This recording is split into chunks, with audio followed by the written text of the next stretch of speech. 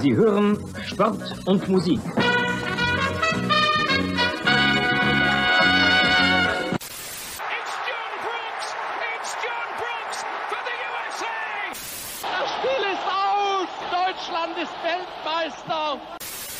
In a world where fans fight over whether to call it football, or soccer, two German men defy the odds and call it Fußball. Bringing you inside the German-American football experience. And now, here are your hosts, the Schnitzel Boys. Yow! Howdy, howdy, howdy! It's Monday night, which means it's Schnitzel Boys night. That's and right. Two sweaty, hairy German dudes talk about American soccer. Amerikanische Fußball mit Bier und Bratz, mit Pilz. Bitte ein Pilz, my friends. Here on Monday night, it's two German dudes talking American soccer and German soccer, but mainly American soccer this week, as summertime belongs to American soccer. Bjorn, how are you doing, my co-host? I'm definitely sweaty. Me too.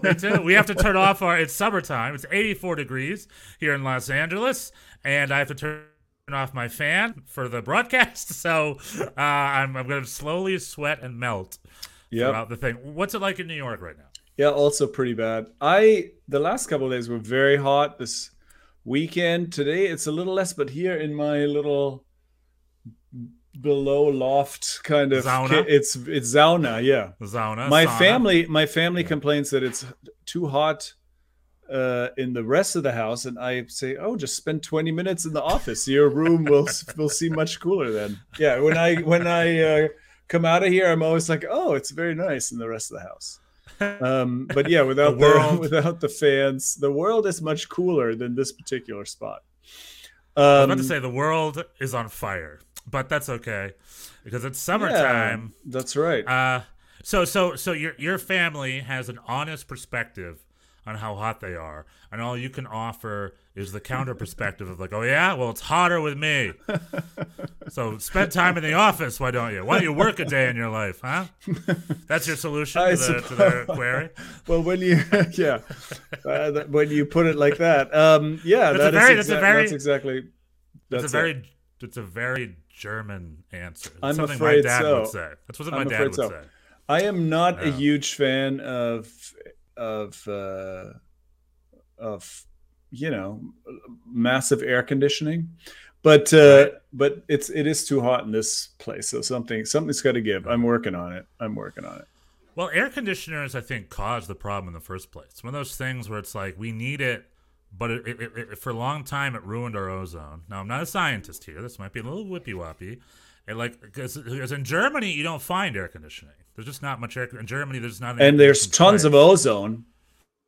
There's plenty of ozone because they never got rid of it because they have good environmental lines. Here in the United States, we're like, let's pull the AC out since the 60s, and they just ripped the ozone apart, and now we have no ozone layer, so we need more air conditioning. So it's like a downward spiral. Now, granted, there's no real facts to back that up. I'm sort of pulling that out of my butt. If you want to talk about how true the validity of that, please talk to me in the comments. Send us an email. We want more scientific We're just analysis. going to, we'll just, yes, exactly. We have takes. We have hot takes. Way too hot takes. Too hot. And we had cold takes. Too hot. If the takes were cold, we'd rip a hole in the opinion ozone layer. Oh, nice. Okay, but we had a lot of soccer this week, and we had a big game between the two of us, didn't we, Bjorn? Stop it with that. Didn't we, Bjorn? What? How about this? I go all over the place. Let's go chronological. I went to the Galaxy game on Tuesday. Let's start on Tuesday and work our way up. The Cup game. Yes. The Cup game. The Sacramento Republic. We had 3 Cup games midweek and then a bunch of MLS games over the weekend. So let's start the Cup. I went down to Dignity Health Sports Park, whatever the heck it's called, and I watched the LA Galaxy play the Sacramento Republic. A really great supporters contingent from Sacramento. So for those of you that don't know, Sacramento Republic was granted an MLS franchise because of how great they were. great support. The city supported it. They just had a great minor league soccer team going on up there. And then because I think COVID or some owners pulled out or something, it got canceled. So Sacramento Republic is no longer on their way to MLS. So that's part of the equation. But they're still a very passionate club, very passionate fans. And Tuesday was a great reminder to MLS. It's like, hey, we deserve to be here. And they had a great contingent of fans coming down. There was a really vibrant and loud fan section. And even where I was in the general admission area, midfield, there was a crew of passionate Sacramento fans there. I would say the Galaxy fans obviously outnumbered them, but it wasn't bad. And it was a really fun night out. And the Galaxy... Jonathan Klinsmann was so impressed with this that he said, I will help. I will help the cause. I will do my part. He did. When Hertha Berlin complained about his work ethic, you see why. It's like on the field, he's there, but it's like they were playing without a goalkeeper in net. Because like the 2 or 3 times he was challenged just went right past him, and he had nothing to offer really. It was it was kind of a potentially career-ending performance. Right? It's like as a coach you cannot put him. No, you can't play him. Can't put him back in. Yeah, and he's a reserve keeper in MLS, so he went from being like he was at Hertha Berlin as one of like the brightest young German Americans, and he went to a DFB goalkeepers camp where people were rumored that he was going to maybe switch to the allegiances to Germany, even though I don't think he speaks German. And then he went to Zurich, Grasshoppers Zurich, for a few months, which didn't pan out. Now he's back at the Galaxy. And I think he started as a starter for a little bit, but he lost his spot. And you haven't seen him much. And then he gets a cup game. And, oh, boy, that second goal. I remember in the stadium, it just rolled and rolled and rolled. I've been playing a lot of Mario Super Soccer, whatever that new Mario soccer game is on Nintendo Switch. And it's a great game where it's like Mario Kart, but for soccer. And you can't, like, sometimes random goals just happen where you kick from midfield and it just goes in and you just can't control what makes the goal and what doesn't. When I was watching the Galaxy Sacramento game, the Sacramento's second goal was a Mario Super Strikers style weird midfield. It just rolled past. Yeah, I mean, into the goal. even just in the highlights, you're sort of like, well, he'll get there eventually, right? It's like, nope, went right around him in the goal. And that was like Sacramento's 2 or 3 chances. They played on the counter and they played well, and they won 2-0. And LA Galaxy was very lackadaisical, even with Chicharito coming on the field. And I think Douglas Costa has been such a bust for them. And it's Daniel Young in the comments saying tough week for NYCFC. Yes, but also tough week for the Galaxy because in addition to being eliminated, their crosstown rivals, the LAFC, my secondary team, if you will, announced Gareth Bale for nothing. Yeah, for nothing. In addition to Chiellini, and they're top of the league. So it's like LAFC are doing this season pretty hard, and the Galaxy, it's a lot of Chris Klein out, a lot of Greg Vanney out. The Galaxy fans are left. Oh yeah, the Galaxy fans are like. Yeah, they're mad, they're pissed, and they're still in the playoff position in the league, but it's the way they played on Tuesday. It's like. The whole time I'm like, they're not going to get anything out of this game, and it showed. They just had nothing to offer. So that was Tuesday, and then we had a Wednesday. Bjorn, tell me about Wednesday. You were there. You were at the game. I was there. I made me and Max went out. My son, we went out to Jersey. I mean, it's not like I felt confident. We have a poor record against the Red Bulls recently, and in the U.S. Open Cup all time. I thought it was 0-3. I looked it up. It's only 0-2 prior to this game. It's now 0-3, and but then we got there. I don't know. I felt sort of good. There was a lot of support, a lot of road support, and the first half I thought we played solid. Didn't really score. Didn't generate a lot, but the front line just did not look good. I think that's been even the previous week against Colorado. Like there was a lot of good. I felt like a good passing out of the press. Obviously the Red Bulls love the chaos. Gegenpressung.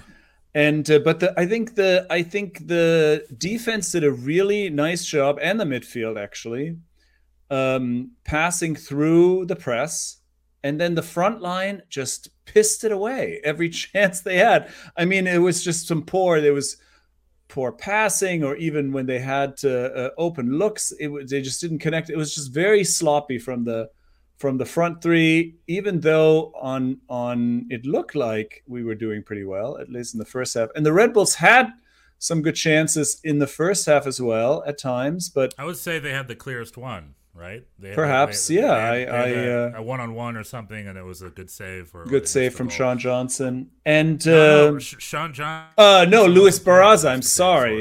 You're correct. Luis Barraza, right? Yeah. And Daniel Young. Red Bulls have our number. We need to fight a great performance against Atlanta United. We need to put forward, perhaps, a great performance against Atlanta United. That's right. We do have your number, my friend. Is it Atlanta? I thought we were playing Cincinnati next, I think. Is that... Maybe it's Cincy. I'll look it up. Is that true? Anyway, and... yeah, I agree. Luis Barraza did well. And then, weird goal. Red Bull scored a weird goal in the second half. And well, there's a clear turning point in this game. And that's that silly. You know what was your biggest undoing was discipline. I think the players are really riled up, which we'll talk about. I think this is that's true. Was it Thiago? Thiago just headbutted 60th minute or something. He headbutted we were already down 1-0, but still in it, obviously. And then the wheels came off, and we end up losing the game 3-0. And yeah, it was an odd it was an odd thing. Like, what you're saying is true. The lack of discipline. It is a little bit. There is this feeling, and again yesterday in Philly, there was some of that too. The team sort of does feel like they're being coached by an assistant. Right. And there is this kind of like, oh, the boss left and we get to do whatever we want. Like, there is just a lack of focus, a lack of just tightness.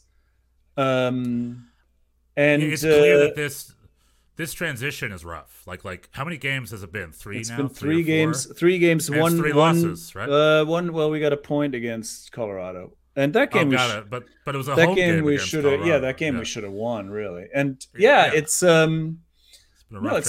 not great. And it really is. I mean, so what that means is this going to be part 3 of I'm upset that Ronnie Dyla left? I don't know. I keep complaining about that.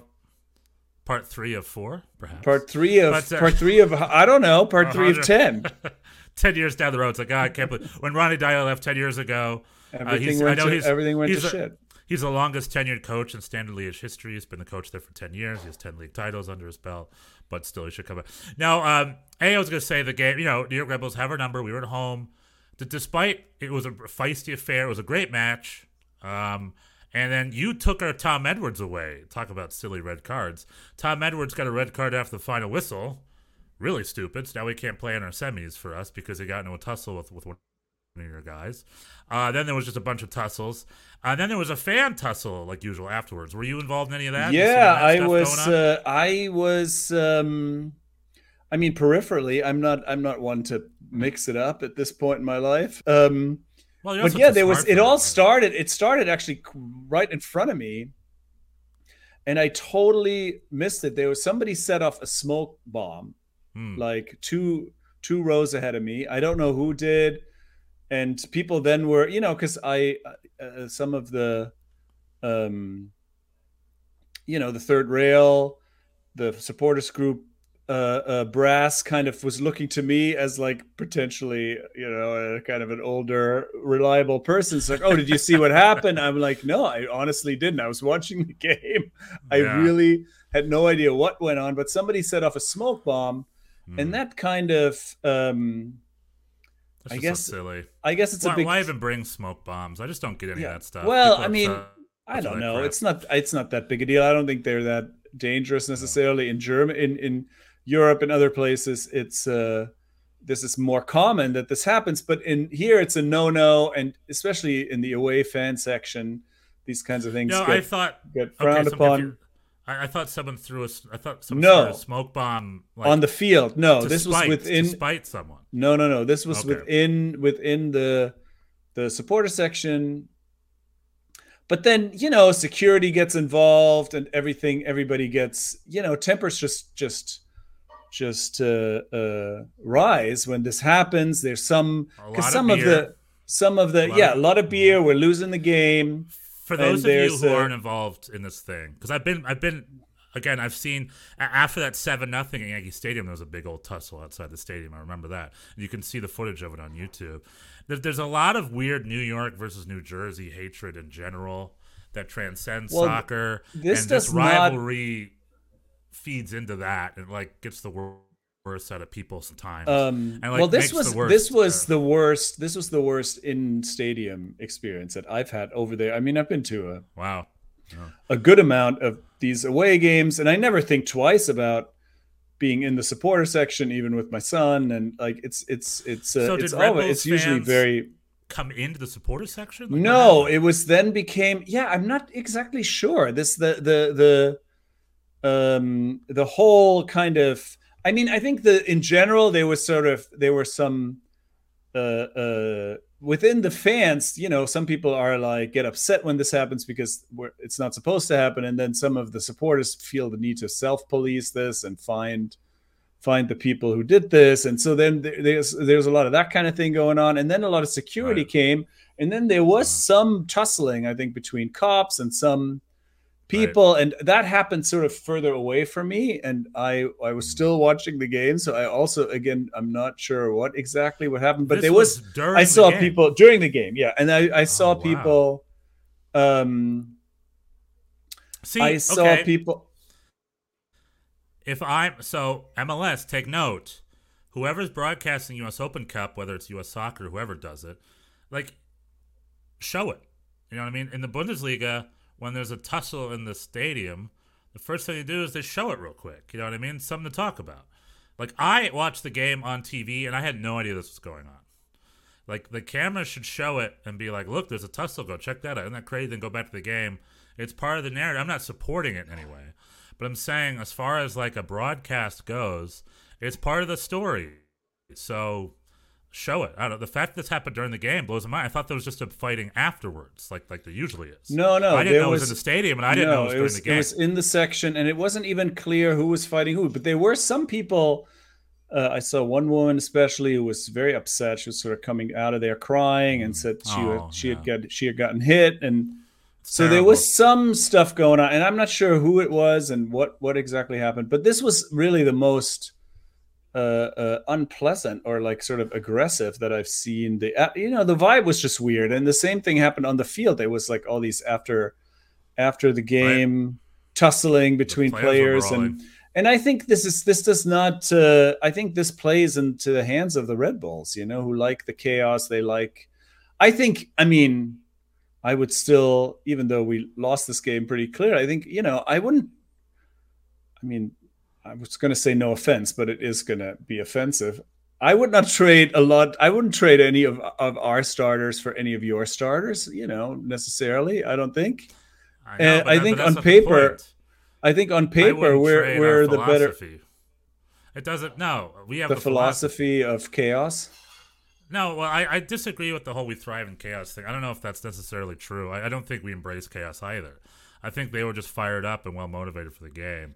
But the whole thing about Red Bull is they're a cohesive unit. They're an 11.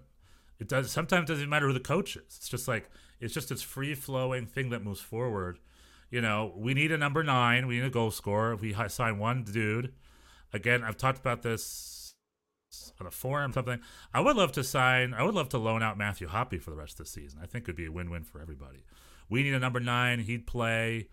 He's trained at Schalke. He kind of understands the Gegenpressing-System, the counter press system, and but the beauty about the Red Bulls is a bunch of obscure dudes who play at their best because they're they're greater than the sum of all their parts. If that's the phrase, you know what I mean? And they do Yeah, such a I good mean, job I being think such a cohesive unit.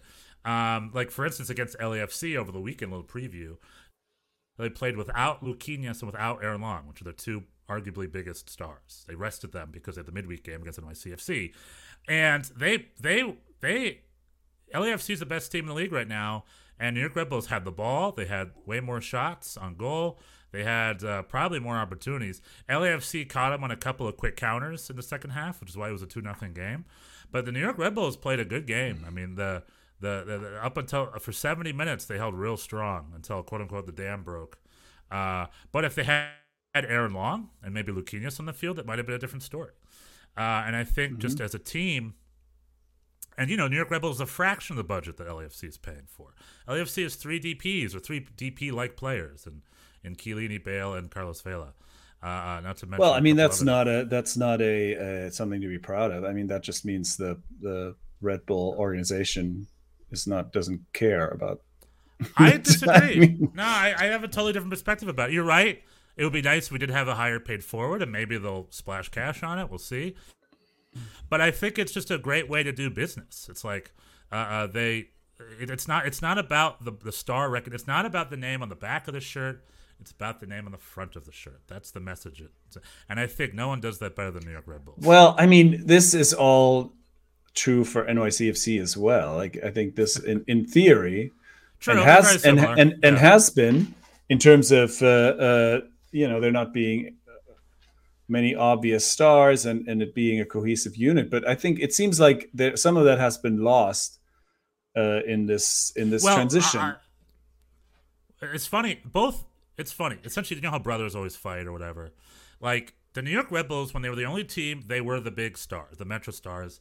They had Robert Donadoni, Lothar Matthäus, Thierry Henry. They always had a big name star. And then they just changed, and then NYCFC came in, and NYCFC is Frank Lampard, it's David Villa, it's Robert Pirlo Andrea Pirlo, Robert Pirlo, Bobby Pirlo, Bobby Pirlo. You know, it's like we'll be the big stars. Yankee Stadium, New York City, City of Stars. And then what did they do? They're like, that's not how this works. We need a balanced roster. We need to get obscure players. So essentially NYCFC and New York Red Bulls sort of followed. NYCFC started following the same playbook. You know, what one is more of a high press system, where NYCFC is trying to be more of a possession-based system. Whatever, Pep versus Klopp. Essentially, we have a little mini Pep versus Klopp thing going on. But at the end of the day, both clubs are about the name in the front versus the name in the back. Whereas here in LA, where I am, both of the teams are about stars because LA is a city of stars, and they never change that. The LA Galaxy's policy has never been be like Real Salt Lake, which is what New York Red Bulls did. Like Thierry Henry called in Gerard Houllier, who's Red Bull Global Soccer, and said, Real Salt Lake does it right. We need to do it like Real Salt Lake. And that's essentially what happened at the New York Red Bulls. This was the Jason Craig Salt Lake years when they won it, when they were in the final a couple of years in a row. And like LA, to this day, LAFC and LA Galaxy, I don't think, they always have a big name on the books. Chicharito, Carlos Vela, Robbie Keane, David Beckham, whoever wants, Zlatan, The philosophy here in LA is always have a star. Where in New York, they like both of those teams are like, no, it's about a cohesive unit, So I just think it's funny how similar they are. Like NYCFC should be something different. They should have some big name player, right? It's the Yankee Stadium, it's New York. But I don't know if it serves them, so they don't do it, That's why I just think the New York rivalry is fun because they're essentially similar, in my opinion. All right. Well, it wasn't a lot of fun for me this week, but and someday it'll be less fun for me. So you win some, you lose some. This week was great. The New York Red Bulls have no silverware other than their supporter shield. We're in the semis of the U.S. Open Cup, playing against either Nashville or Orlando, the one remaining game. And I'm hoping, we're only 2 wins away from our first piece of real silverware. So, good on us. The other game was away in Orlando next, so that's not going to be easy. You mean if Orlando didn't play Nashville yet, did they? Orlando or Nashville. That's true. I think it's that's away on in Wednesday. Nashville. Yes. Either. Yeah, I think it's either or. Both those games are going to be tough. Yeah. The other game was Sporting Kansas City versus Little Old Union Omaha. They had a great run. Sporting Kansas City destroyed them 6-0 or something and ended their dreams, I believe. Or was it 4-0 or something? Let me take a look here. Like I said, should be more prepared here. 6-0. 6-0. 2 goals from Felipe Hernandez, 2 goals from Saloy, and a goal from Carter Shelton. So they ended the Union Omaha's Cinderella run. So Sac Republic is the last remaining minor league team. Maybe they'll make a go for it as we dwindle and wind down here the U.S. Open Cup. We have a comment here from Daniel Young. Previous to the season starting, I made a prediction that the New York Red Bulls will finish between 3rd and 6th in the Eastern Conference. A lot of my fellow NYCFC fans laughed at me. Well, they're just being proud. I think that's a very safe prediction. The New York Red Bulls have made top 6 the last 12 seasons in a row. So I don't think anything about that's going to change this year. And they're looking pretty good. Despite them only being 3rd or 5th place right now, I think they've, I think they're looking good.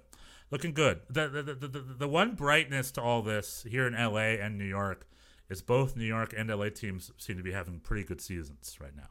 No, Galaxy's maybe teetering on having another disappointing season, but the other clubs I think are having very good seasons. But the one thing about NYCFC is, I talked to another NYCFC fan about this earlier, you think it's time to hire a coach now. It's a summer break. Like, there are European coaches available. There are other MLS coaches available. I remember I threw out Reyna, whoever the guy was from Charlotte FC. I think he might be a good fit up at NYCFC. Do you think it's time to hire a permanent head coach? Well, whoever. I'm asking you. It's not going to be that guy, I predict. Yeah, well, but is it time, or should stick with Nick Cushing? Well, think? I mean, I hate to. It's been 3 games. I hate to. Yeah, maybe. I don't know. I'm not behind the scene. It seems like there's some unsettling signs. Usually, like you get a little bounce immediately after there's a new coach, and we have not gotten that. There seems to be sort of a lack of focus and discipline. We had more tussling in yesterday's game against Philly, and so yeah, I'm not one to sort of be like super reactive after 3 games, but it's not going well so far. No, it isn't. I'm telling you, it might be time to. This will be a good way to see if I'm again if I'm NYCFC brass. It's time to go hire a big old coach soon. Big old. I mean, I don't know. It seems like every coach we hire, the first chance they get, they leave, and I don't know. It doesn't seem. Hire Bruce Arena. It seemed like the last time Bruce Arena hire an American coach. How about that, you nut? Should we could get Jason Kreis back. You get Jason Kreis. You get Chris Armas. He's available. Mike Pecky's available. Those are all terrible ideas. So I don't know. I don't know who's available. I don't know who they can get. Who is DC United guy is available. The guy who was fired. I don't think that he would be a good fit either. There's a lot of. We'll see. We'll see what happens. It's up. Yeah, I don't know. I mean, like I said, I've been going on about this for 3 weeks. It's he's available, right? Isn't he? Could bring him back. He's been out of work for a while. He's in Turkey, isn't he? He's coaching Galatasaray, or he said he coached past tense. I think he stopped. Hold on, let's see here. Oh, he's out. Team managed. He's out at Galatasaray. He was there for like only half a year. He was fired for poor results on June 21st. So he was fired 5 days ago. So he's available. See, he's available. Okay, is there any news on Sonny Kittel coming to MLS? Yes. As said on the broadcast over the weekend, he put pen to paper at DC United, but he failed a physical, and the transfer was canceled. And it looked like he's about to re-sign in Germany. It looks like Germany's going to keep him. I think the head coach of the club is going to he's going to stay in Germany. So unfortunately, that looks like it's not happening. It's the latest news, but I don't think anything's official about that yet. Speaking of Germans coming to MLS, I texted you over the weekend, but St. Louis City FC just completed the signing of one Edward Löwen. Yep. From VfL Bochum. He was Very called surprising. He was called German International Edward Leuven. So I had to Google him. I'm like, what the heck does that mean? He Well, was he a youth played international. he was on played in the Olympic Olympics. squad. He played in the Olympics. Yeah. Very And cool. But that's a type of signing I love. He's like a Hani Mukhtar, like a good quality trained German player from the system who maybe isn't going to be a big star in Germany, but would be an excellent utility player here in MLS. I mean, he's at this point a level below Hani Mukhtar. We'll see how he does. I mean, he's a solid midfielder. He wasn't a consistent starter for Bochum, and yeah, we'll see. I think Hani Mukhtar is, and he also he plays a little further. He plays a little further back. So yeah, but interesting. I thought Bochum was trying to keep him, because he was on loan, right? I don't think he was actually. Yeah. He was loan. I don't know who owns this book. So let me look up real quick. I think it was Wolfsburg, maybe. Cologne or something. And so I thought that Bochum might be trying to sign him, but I guess that wasn't in the cards, and now he's coming to America. Hertha. He was on the books at Hertha. Hertha. Oh, Hertha. Right. Which is hilarious, because it's like Hertha had a rough season compared to Bochum. So probably it seems like they could use him, but I guess not. Daniel Young, I prefer Hispanic American coach to NYCFC. Interesting. Here's one. Hugo Perez. How about that for a head coach? Hugo Perez. Or here's another one. Tabare Ramos. New York soccer legend, former Houston Dynamo coach. He didn't do well in Houston at all. No, but he was a longtime U.S. youth coach. We'll see. And Hugo Perez, I think, is doing a great job down in El Salvador. Maybe he can. I think he'd be a great coach. That's true. Yeah. Well, I don't know. And maybe, yeah, we'll see. It's very discouraging. The whole just sort of having the rug pulled out from under, I was thinking dynasty repeats more, and now it's just like, oh, can we even win a game again? I don't know. We'll see. We all want our Sir Alex Ferguson. We want our we all want. I'll take our version of Brian Schmetzer. Mehdi Bellucci. I said that on Twitter a couple of weeks ago. Right. Mehdi Bellucci will become our Brian Schmetzer maybe at some point, but not right now. And I also pitched the idea earlier. What about Brian Schmetzer himself? I wonder how he would do outside of Seattle. He's not going anywhere. He's tenured. No. He's got tenure. And he's doing great. Seattle, since they've won the CONCACAF Champions League, they have turned themselves back on in the MLS. So good, Champions League's done, back to MLS. And they had a great 3-0 victory over Sporting Kansas City over the weekend. So let's talk MLS on the weekend. I watched a lot of games this weekend. I went to the LAFC game live. I watched as many as I can on my beautiful ESPN Plus package. And I was also focusing on another project, which maybe we'll talk about towards the end here. But so let's see. Let me look at the schedule. I think the first game I saw was FC Dallas Austin, which was a really great game. Mm-hmm. But I want to say there was a game on Friday too. Let me just see what was the schedule here. MLS. All right, let me go up. Yesterday, Saturday, on Friday. Friday had Cincinnati beating Orlando City 1-0. Good on them. I did not see this game, but good for Cincinnati to get them 3 points. Then on Saturday, we had Seattle creaming Sporting Kansas City. I want to say Jordan Morris got a goal.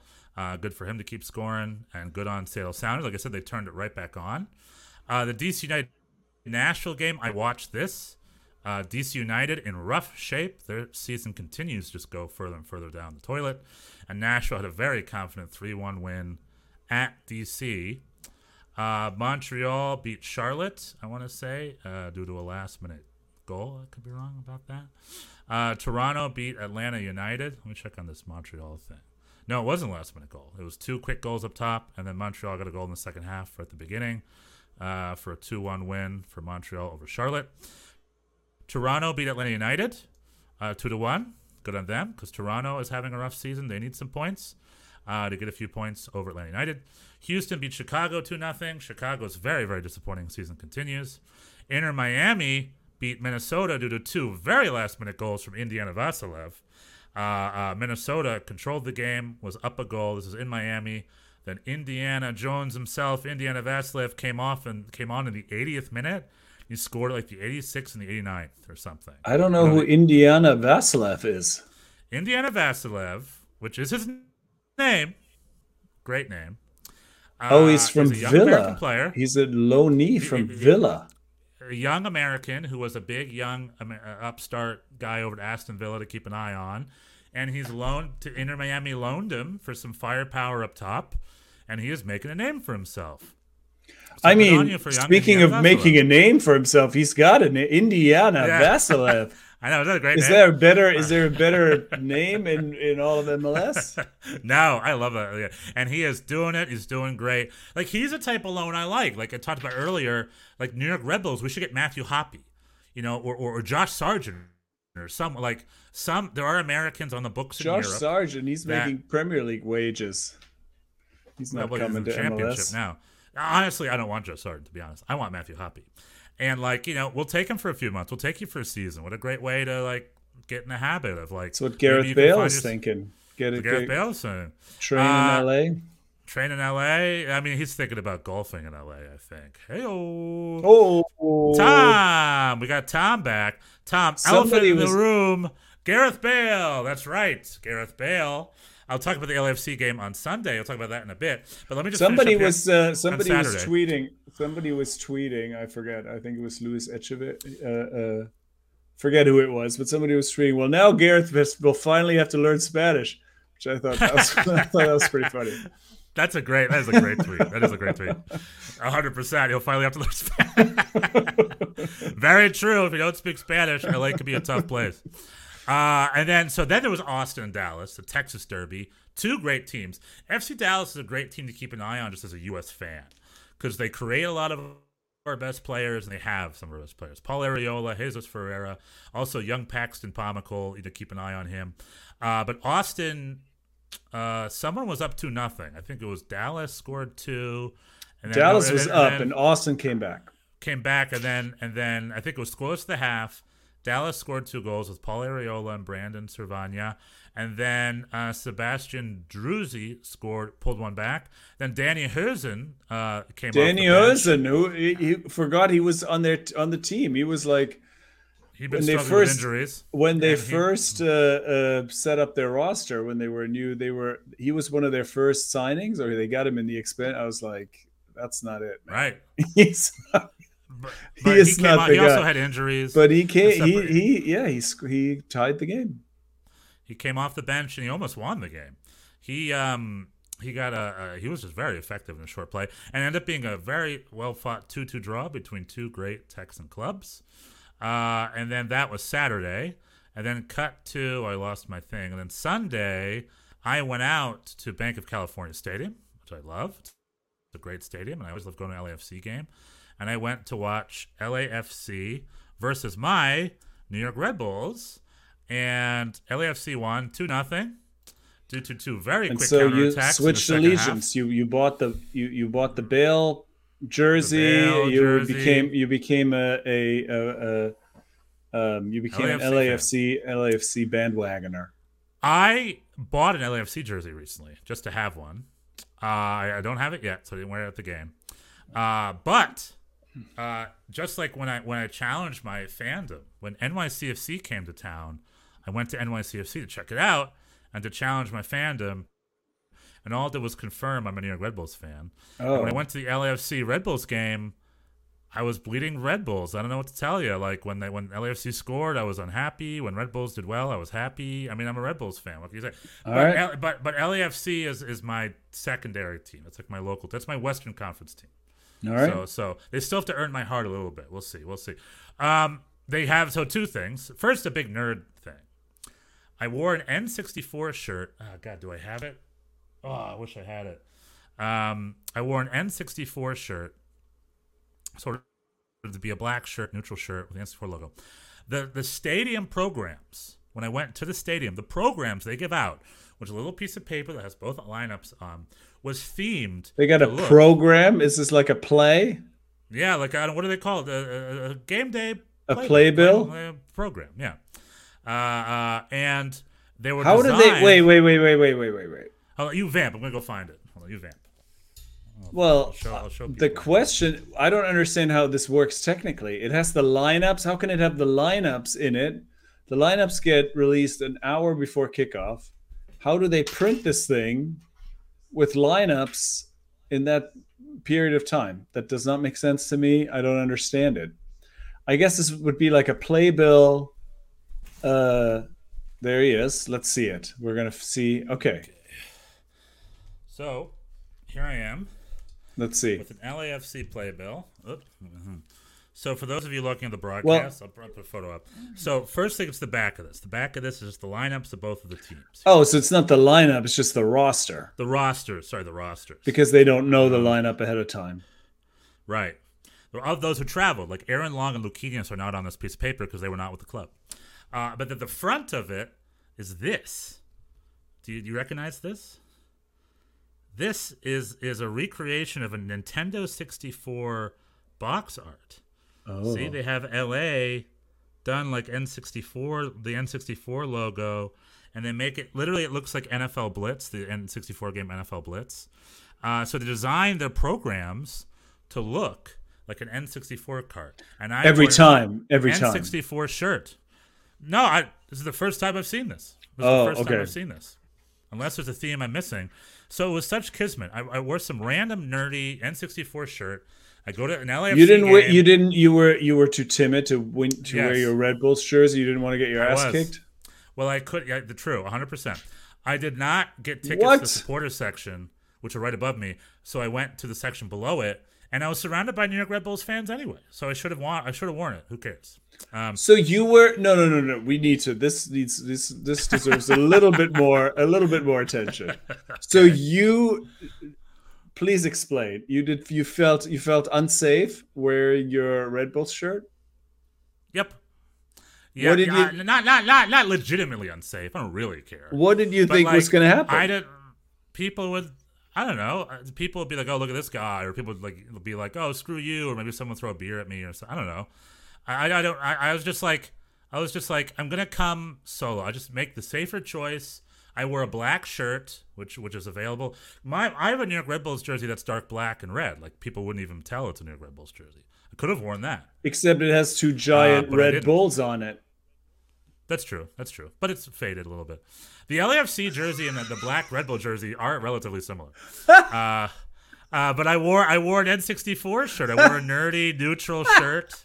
And you wore a shirt. If you had worn a shirt that said, "Please don't hit me," right?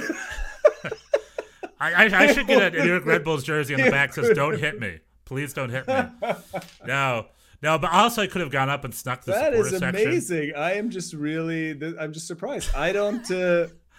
I mean, I'm not as bold as you. I'm not as bold. I really am not one to. I mean, if you asked, I've seen. I'm not one to look for confrontation gratuitously.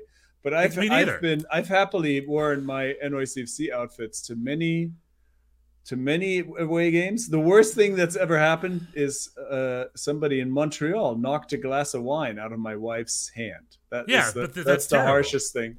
Yeah, I mean, but this is fight back or something. What happened? No, he was quick to run away. I was outraged. I was like, "What the fuck? This is Canada. Everybody's supposed to be nice."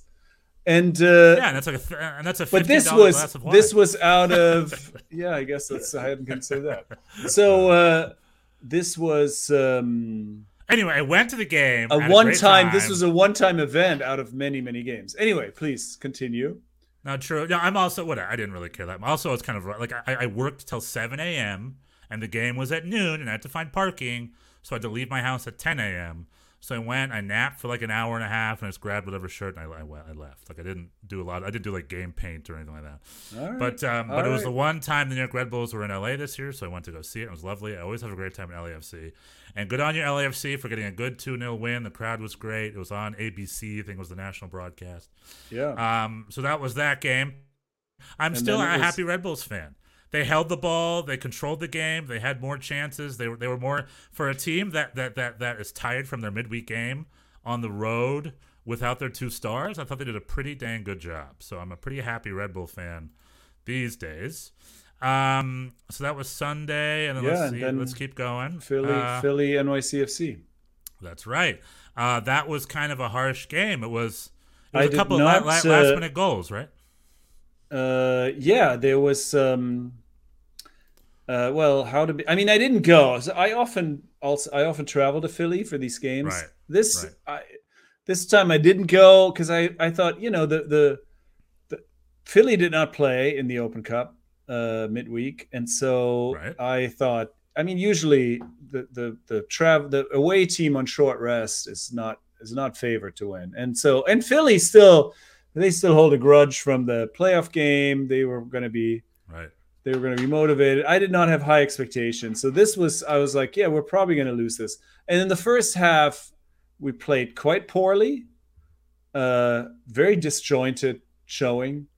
Philly had many chances, scored one really weird goal where it looked like there was a cross in, and it looked like both Chanot and Sean Johnson had it covered, and it just kind of bounced off and trickled in. It was very weird goal. And then, but that should have been, I mean, Philly should have had more. They were very dominant the first half.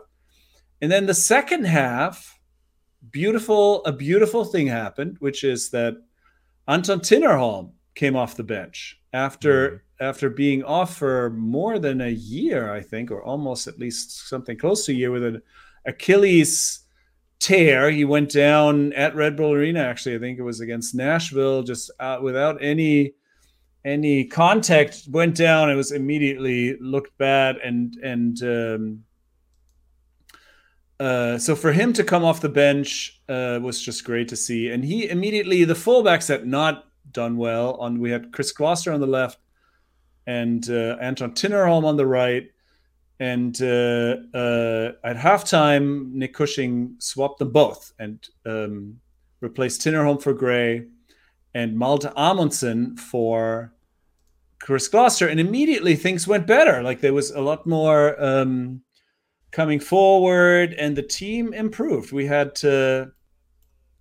not a lot of clear-cut chances. Thales Magno had I think three pretty good looks, and each time tried to pass it into the goal, but ended up just passing it right to the goalkeeper. Like really just these very sort of harmless shots in promising positions, kind of frustrating.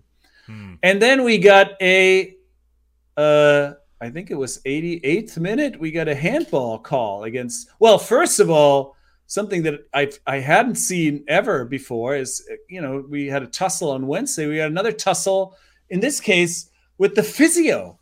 The Philly physio who was treating treating one of their players, got into our players' faces and had to carded, right? But got red carded, and even Kai Wagner, his own. So what's going on? What's going on? What's going on with you guys over there, NYC? What's up? Well, in this case, I think this was I don't know. This might have been a symptom of just the union in general having, being a little amped out about us as a team, and that sort of trickling down even to this guy. I mean, this is like, you don't do that. He's not in the game. He's there to help his player. He should not be. I mean, that is just, it's crazy. How many physios have gotten red cards in the history? I mean, I don't know. And it's like, what are you doing? And he was relentless. He kept coming and then sort of walked off, high-fiving people. I mean, it was really an odd thing. And so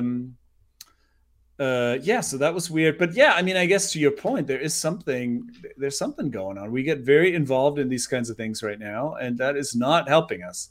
But in this case, we did play well, and then we get a handball.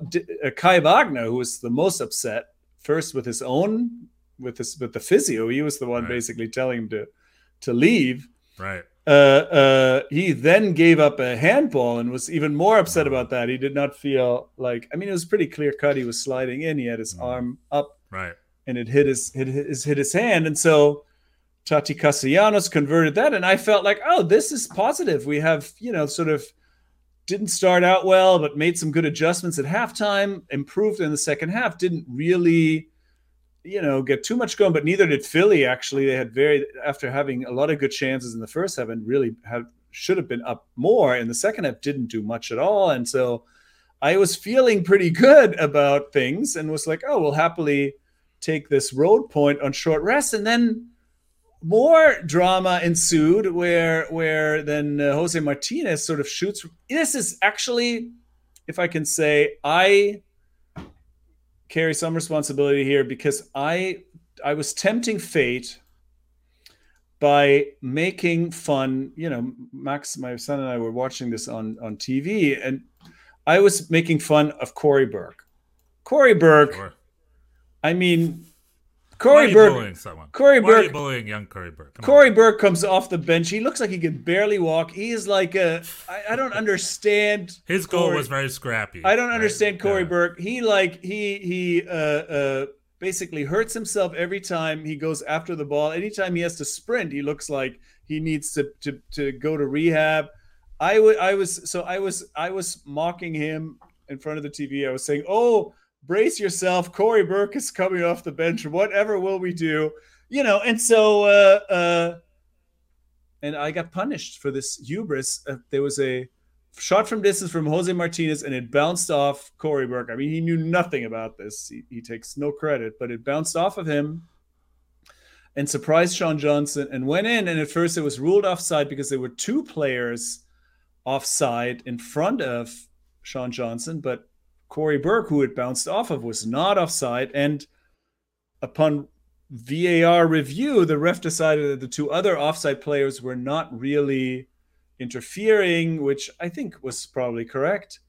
And so then we lost the game 2-1. However, we should have had another handball penalty, or could have, in the very last second. There was another Philly player, I forgot who it was, touched the ball with his hand lightly in the box, and then for reasons unknown, that was decided was not a penalty. And that was the last to get you guys over there. That was the last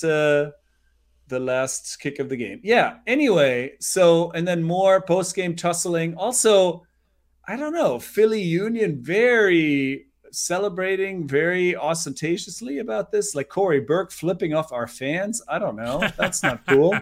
Yeah, the rivalry's real. NYCFC and Philly's building, dude. Everybody hates us, I guess. Everybody hates us now. Well, and, what I will say is that since in a slowly post-COVID world, just everyone's just riled up. Like, I'm not just talking MLS. Yeah. I'm just talking like in the league in Ligue 1 in France, games get abandoned seemingly all the time because like people, and up in the northeastern corridor, especially in the big cities like in New York and in Philly, where people had to be freaking like in quarantine, like a powder keg. You could tell, like, we're out and about, and people are not happy. I guess, more yeah. fearless. Civil war is imminent. All right, it's just wonderful. a little. People are fighting. We need a little peace. We need a little love. But at the end of the day, Philly is doing great. They're top of the East right now. NYCFC. Yeah, is, because of this. Because of the game in hand. Hold on, because of what? Well, because if we would have tied, we would have kept it. Yeah. If we would have tied, you didn't tie. You lost. So Philadelphia is top of the East. NYCFC is second in the East with a game in hand. You still have a game in hand. Yeah, except we can't win. We don't win anymore, so it doesn't matter if we have games in hand. Montreal third, good for them, because they need a good season. My New York Red Bulls fourth place. I'm more than happy about that. Orlando City and New England fifth and sixth, and Cincinnati in seventh. God, do I want Cincinnati to make the playoffs this year? They've got a great fan base, a great club, and they just could never get it together. And I would love to see them in the playoffs. And then, Chicago and DC United in the basement, really struggling. Columbus and Toronto kind of rebuilding this year a little bit, although Columbus doesn't have much to be excited about, except for the huge new super signing, Chicho, which seemingly came out of nowhere. Columbus just splashed some real cash on a young Colombian number 9. So good on them. Good on Columbus for doing that. We'll see if that'll turn their fates around for the second half of the season. Atlanta, 10th place. Charlotte's an expansion year, so 9th place with a new coach. Inter Miami, 8th place, You kind of expect that from Inter Miami, still getting their act together a little bit. And there you go. That's what the East is looking like. We're about halfway done the season. And things are looking pretty balanced here. Like there's no one shockingly poor. Maybe you expect Atlanta United to do better with what they pay. Yeah, it's true. The bad teams are better this year. There aren't really a lot of. It's true. Yeah. I would just if Cincy makes the playoffs, I'd be all about that because I've got a special spot in Cincy. I like Cincy as a city. Western Conference, LAFC top of the table, top of the league, and they've got reinforcements coming. And I wonder, Bjorn, if this will be a good thing or a bad thing for LAFC. I mean, I have questions about their front line and just defensively. I don't know. We'll see. Gareth, if they all start. Well, those are the two fixes, then, aren't they? Chiellini, one of the best center backs of history, although he's 37. He's a little... And Gareth Bale, one of the greatest goal scorers also the past few seasons, you know. One of the greatest goal scorers these past 2 seasons? Gareth Bale? Few. Not 2. Because it probably ended about 2 One of the few best... No, a few seasons. He scored one of the greatest goals in Champions League final history. That was 3 years ago. You know. Okay. His super duper thing. You know what I mean. Don't poo poo Gareth Bale. You know Gareth Bale is a great player. I know his heart isn't in it. I know he's a mercenary. Like they would say in Brazilians, mercenario. I know he's just a mercenary. Yeah, I mean, but he's a world class talent. He's going to be motivated. He's leading Wales to the World Cup. He's here to learn about the American defenders. He's here to learn about Aaron Long and Walker Zimmerman. He's being very smart. He's here to figure them out, and then in turn, Aaron Long and Walker Zimmerman, and maybe Miles Robinson will get to figure him out. We'll get to figure him out. So it's a win-win, I think, for everybody. Everybody's going to get figured out, and then we'll have a scoreless tie against Wales because everybody's just neutralizing each other. Oh, maybe from such intimate knowledge. And guess who's second place in the West, by the way? I don't have to guess. I can look this up. No, it's guess. RSL, man. Real Salt Lake. And Austin is third. Yeah. They're having a great season this year. And again, just like Cincy, Austin has a great fan base and a great crowd. I know they tried to steal Columbus, but I don't hold that against them down there, except for the owner. And I think they're having a great year. FC Dallas with Paul Arriola and Jesus Ferreira, 4th place, having a good season. Nashville's having a strong showing again this year, just like last year with my old boy Dax and different conference, but still good. Still doing it. And our boy Hani Mukhtar, who's just playing week in and week out like a champion that he is. LA Galaxy 6th place. They're slipping. Seattle Sounders are 7th because they're marching their way up. So in the second half of the season, I predict Seattle Sounders to climb. And I'm curious if Columbus will start to climb with their new fun Colombian signing. We'll see. Let's see. Yeah. Teetering right outside the playoffs. Vancouver and New England had the other game last night. A very boring scoreless draw. Vancouver in 9th. Colorado 10th. Portland 11th. Maybe they're underachieving because you expect more from Portland. Minnesota 12th, who just re-signed their head coach Adrian Healy for a few more seasons, oddly enough. Also 12th place. Also tenured. Sporting KC in 13th place. They're having rough. And San Jose, the tramp donkeys of the West, San Jose. They need to get their act together, too. Hey, Machias Almeida's available. How do you think about Machias Almeida as my CFC coach? Former San Jose coach. Should I say something about that? Is that a real idea? What is your problem with really talented Argentinian coaches? You hate them all. All the ones I offer, you're like, no. What do you mean? Who are? Just all the Spanish coaches. I would love the guy from Charlotte. Now the guy from San Jose. Machias Almeida. They all got fired for being terrible. Yeah, but that's also part of the club. I don't know. In terms of not just in terms of on the field, but also like. Coach. Well, the other two. Machias Almeida didn't have support from San Jose. No, this is not that. I don't buy that narrative. They brought in a bunch of his guys. He was responsible for part of that roster. This is not. He can't escape blame for the. I mean, he was there for many, many years. I don't know. Matias. The other two, by all accounts, seem. There's questions about them on the field and off the field in terms of like perhaps being questionable humans. So again, this is a whole nother discussion. You and I are two sides of the coin here. When I hear about coaches getting fired because they're too tough on what they expect from their players, I, as a fan, am on the side of the coach.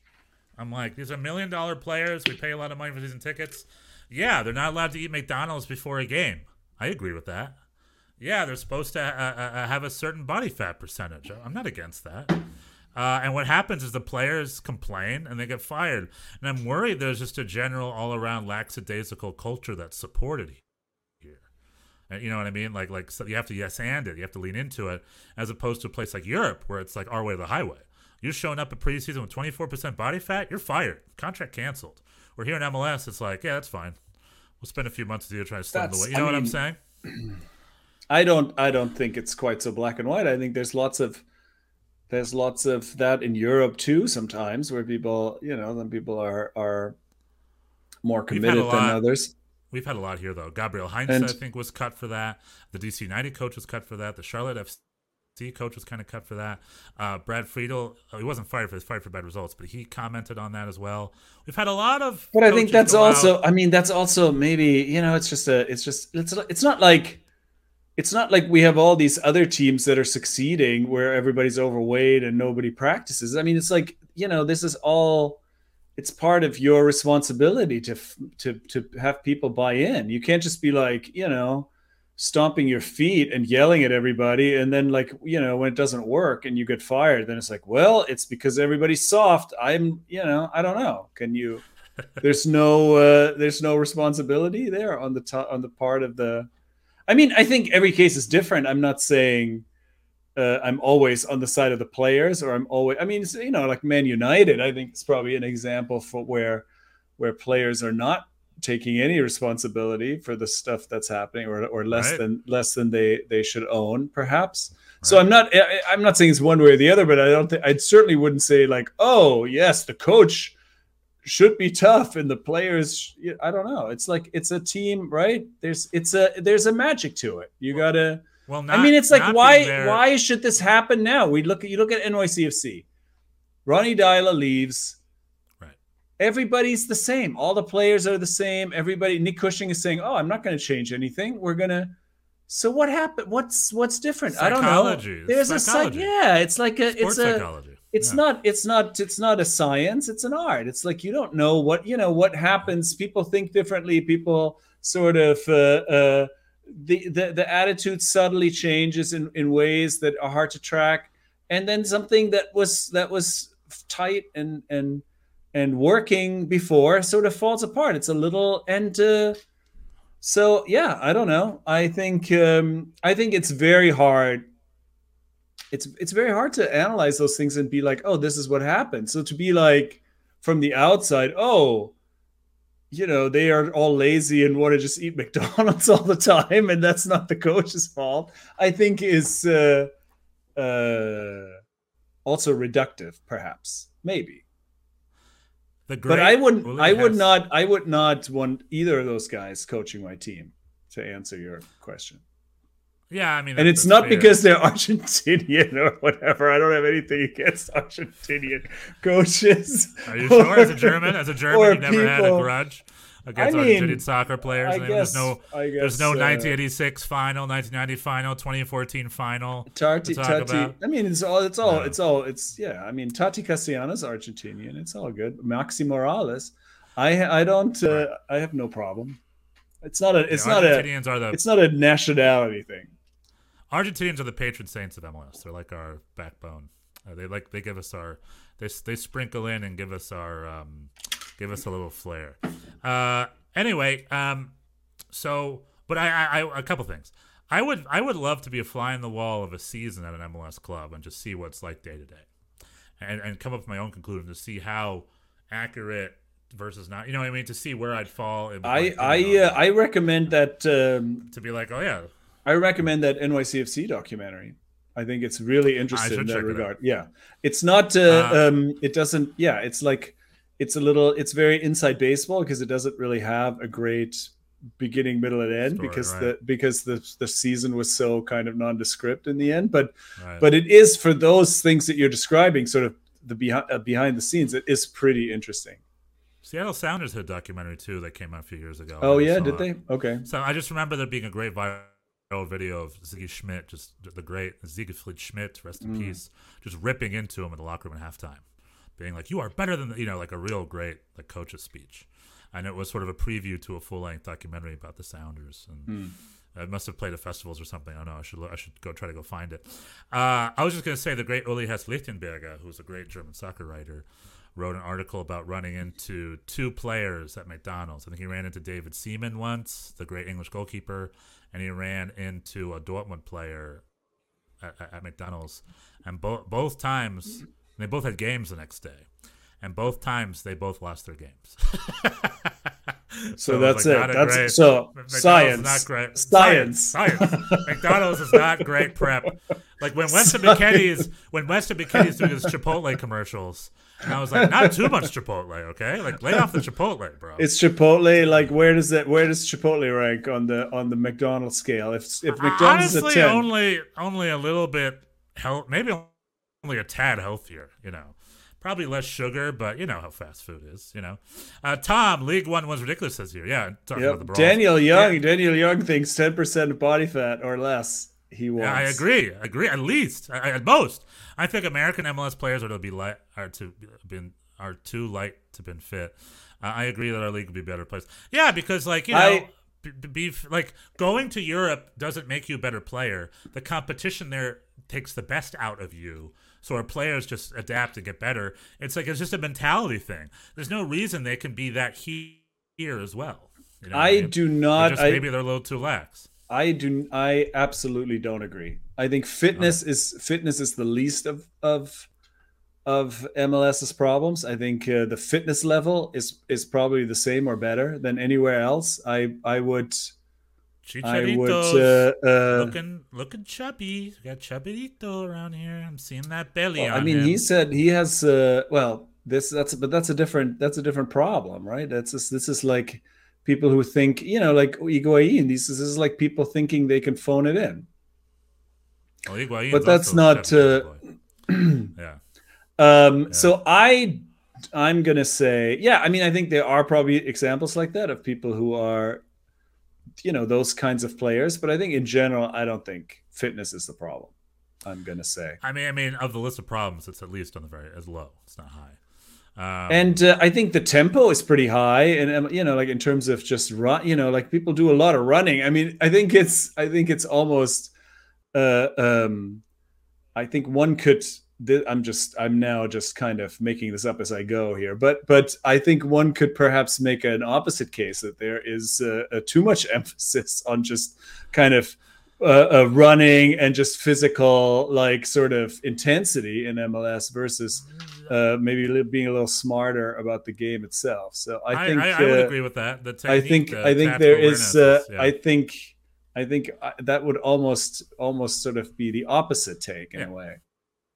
It's just triangles and counters. It's just like go to the side, triangle it up, try to get in the box, and then get them on a counter. Yeah, no, and people just going up. Yeah, people just going hard, versus being like, a little more space, try to figure something out. Like Pirlo, Andrea Pirlo is the pinnacle of fitness. Robert Pirlo. Were you thinking of Robert Pires? Probably. No, he never played in MLS. I don't know where I got Robert from. I don't know. Anyway, so. I think there's plenty of not that fit, like, I don't know, Luka Modric, Toni Kroos. I mean, these are not physically imposing, they're not like gym rats or that they're, but there's like but they're in peak physical condition. Toni Kroos and Luka Modric, they have to be with Real Madrid and what they're playing week in and week out. They're slim and they're fast. They're good to go. If Luka Modric, Toni Kroos came to LAFC, they'd be hitting up Indian-Out Burger and they'd be a little chubby chub by next year. That's my conspiracy theory. So let's see. Let's wait until find out. Let's wait until Chiellini takes the field after some of that. And boys, I love the In-N-Out Burger and all the great Mexican cuisine that Southern California has to offer. Well, anyway, so that's been the league in a nutshell. A halfway season almost. Next Monday is July 4th. It's our special July 4th broadcast. I love July 4th. Oh, and you have something planned. I have something a little bit planned. We both do. This is going to be over the weekend. The Schnitzel, the Citizen Kane of the Schnitzel Boys. Yeah. Rosebud. Our magnum opus. Our 4th of July magnum opus. Next week. Tell your friends. So tell your friends.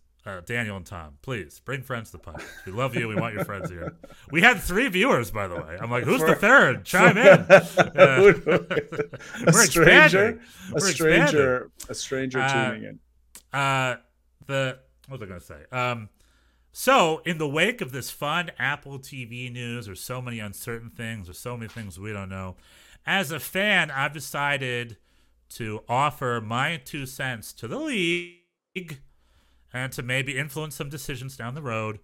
But anyway, I looked at all the local broadcasts over the weekend, and I analyzed all the local play-by-play guys and the play-by-play teams that every club has, and did a very thorough, very typical me with my ADHD, and maybe I'm on the spectrum somewhere, maybe. I did a very, very thorough analysis of all the play-by-play guys, and I wrote a little list of my least favorite to favorite. I'll talk about it a little bit, but I want to offer a definitive list, and Bjorn, maybe you'll play along too. And Definitely. Next week, we will offer you our top 10, maybe, or maybe top 15 of our favorite of the local MLS talent to maybe become the new national talent of our upcoming Apple for TV the Apple deal. TV deal. Yeah. That's it. I mean, it's I'm definitely along for the ride.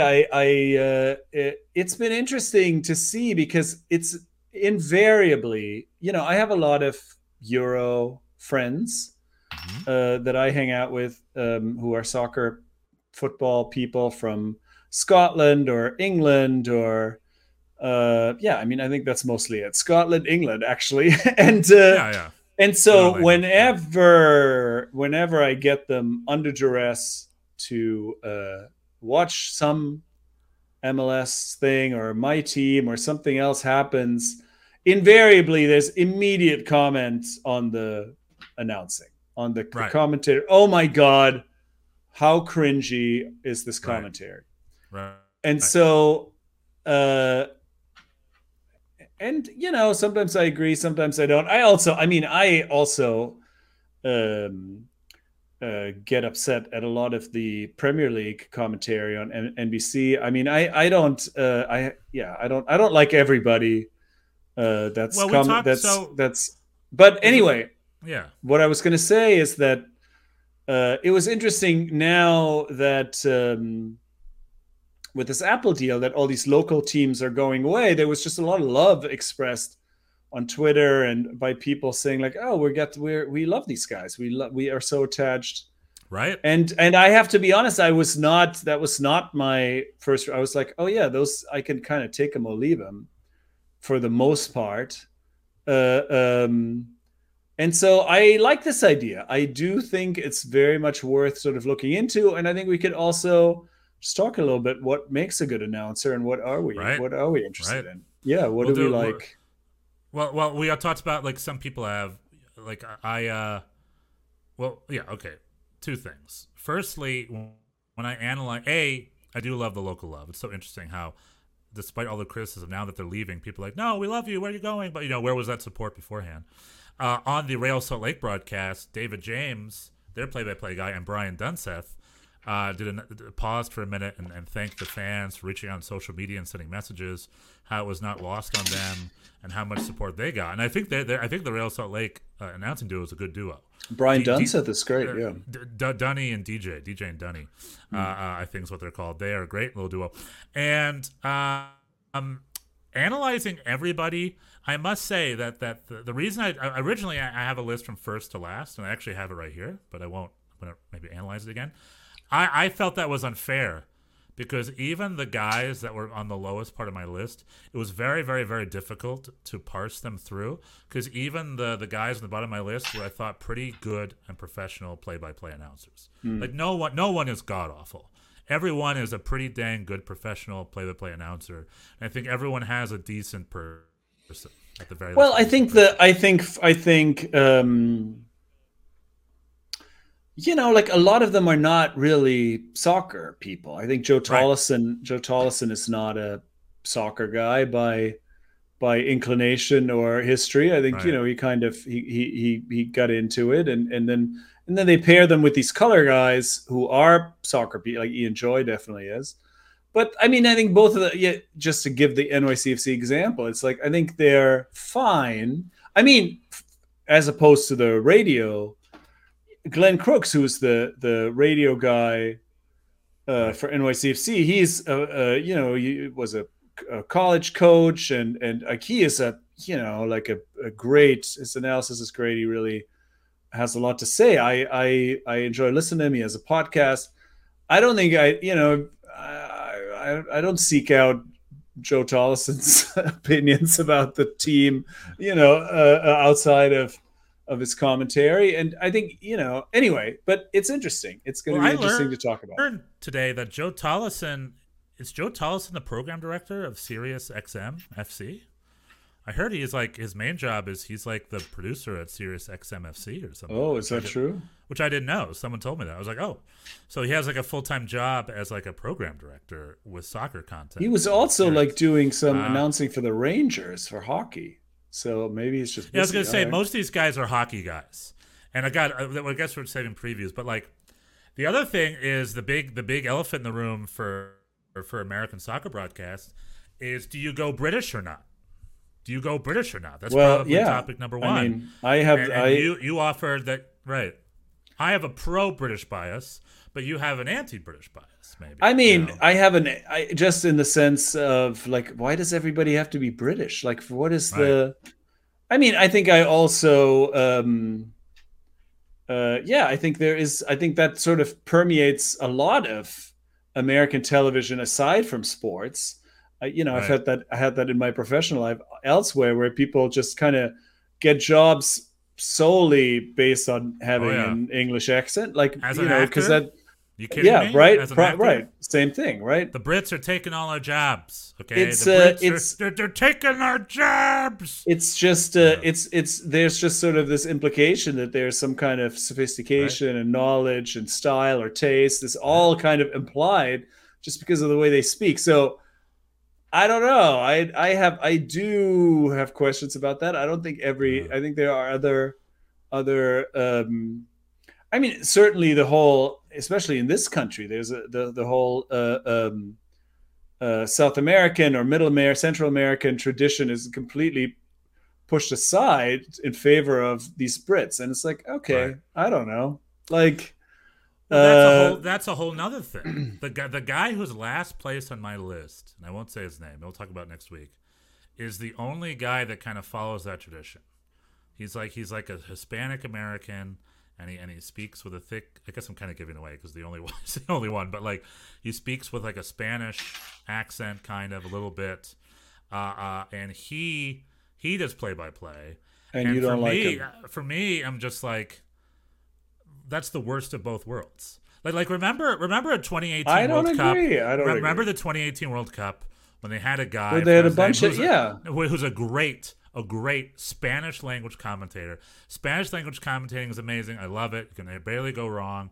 There's that really deep voice guy at Unimas who's like, "Bienvenido a lo fútbol." I love that guy. It's like, "Tenemos un gol. Hola, el gol." Like I love that guy. There's another guy.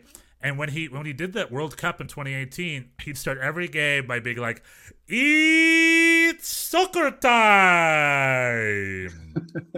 Remember that guy? And I'm like, what the hell is this? It's like, just be Spanish. Like, just I think in 2018, I do remember that they really made an effort to have a very diverse team, and it didn't always work.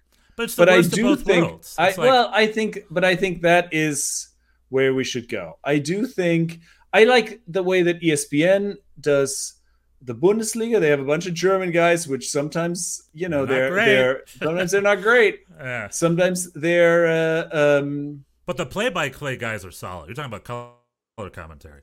The play-by-play guys on the Bundesliga broadcast are very solid, I think. Yeah, they're all English. They're all English again. Ross Dyer, Derek Ray, who's Scottish, and Ross Dyer. Yeah, I mean Derek Ray does that thing where he like is very proud of how well he can enunciate German. Well, he speaks good German. That irks me a little bit the way he. I love it. We have so much to talk about. Clearly, we have a lot to talk about. So that's gonna be next week. A full analysis on the American soccer Voice. Very That's good. sort of the name of our Daniel Young is saying how Right. if Apple TV is airing games on Wednesdays and Saturdays only, I think NYCFC will not play any further games at Yankee Stadium in the 2023 season and beyond. Do you think I'm wrong? We talked about this last week, Right. about this whole Randall's Island situation, this rumor that that the team might temporarily move to Randall's Island. And I think that is probably, at least partly, in response to that idea that, yeah, when there is even less, because this has been a problem. This is why, because Yankee Stadium was fine. We didn't have these scheduling problems for the first few years because the MLS schedule was much looser and much more sort of disjointed. And as the league is trying to streamline the schedule, that has created these problems because Yankee Stadium's not very flexible, and then there's just certain dates that are not available. And yes, so I don't think you're wrong. I think this is really putting further pressure on the team to find a different solution. And we will just see what that is. Baseball home games are very unpredictable when they will happen due to the variety of weather elements. Yeah, the Yankee Stadium, even Yankee Stadium plus Citi Field doesn't seem, even this season we have some RBA games in there. So Daniel Young wants to see Snoop Dogg as a soccer commentator. I think he's a fan actually. He seems to like. You know who I worked with once upon a time? A little Stefan history here, a little name drop. I did a thing on MTV many years ago at a very small featured part on a show called Middle of the Night Show. And the Middle of the Night Show had a new guest host every week. And that week it was Waka Flocka Flame. Oh, okay. Waka Flocka Flame was the host. Really cool dude.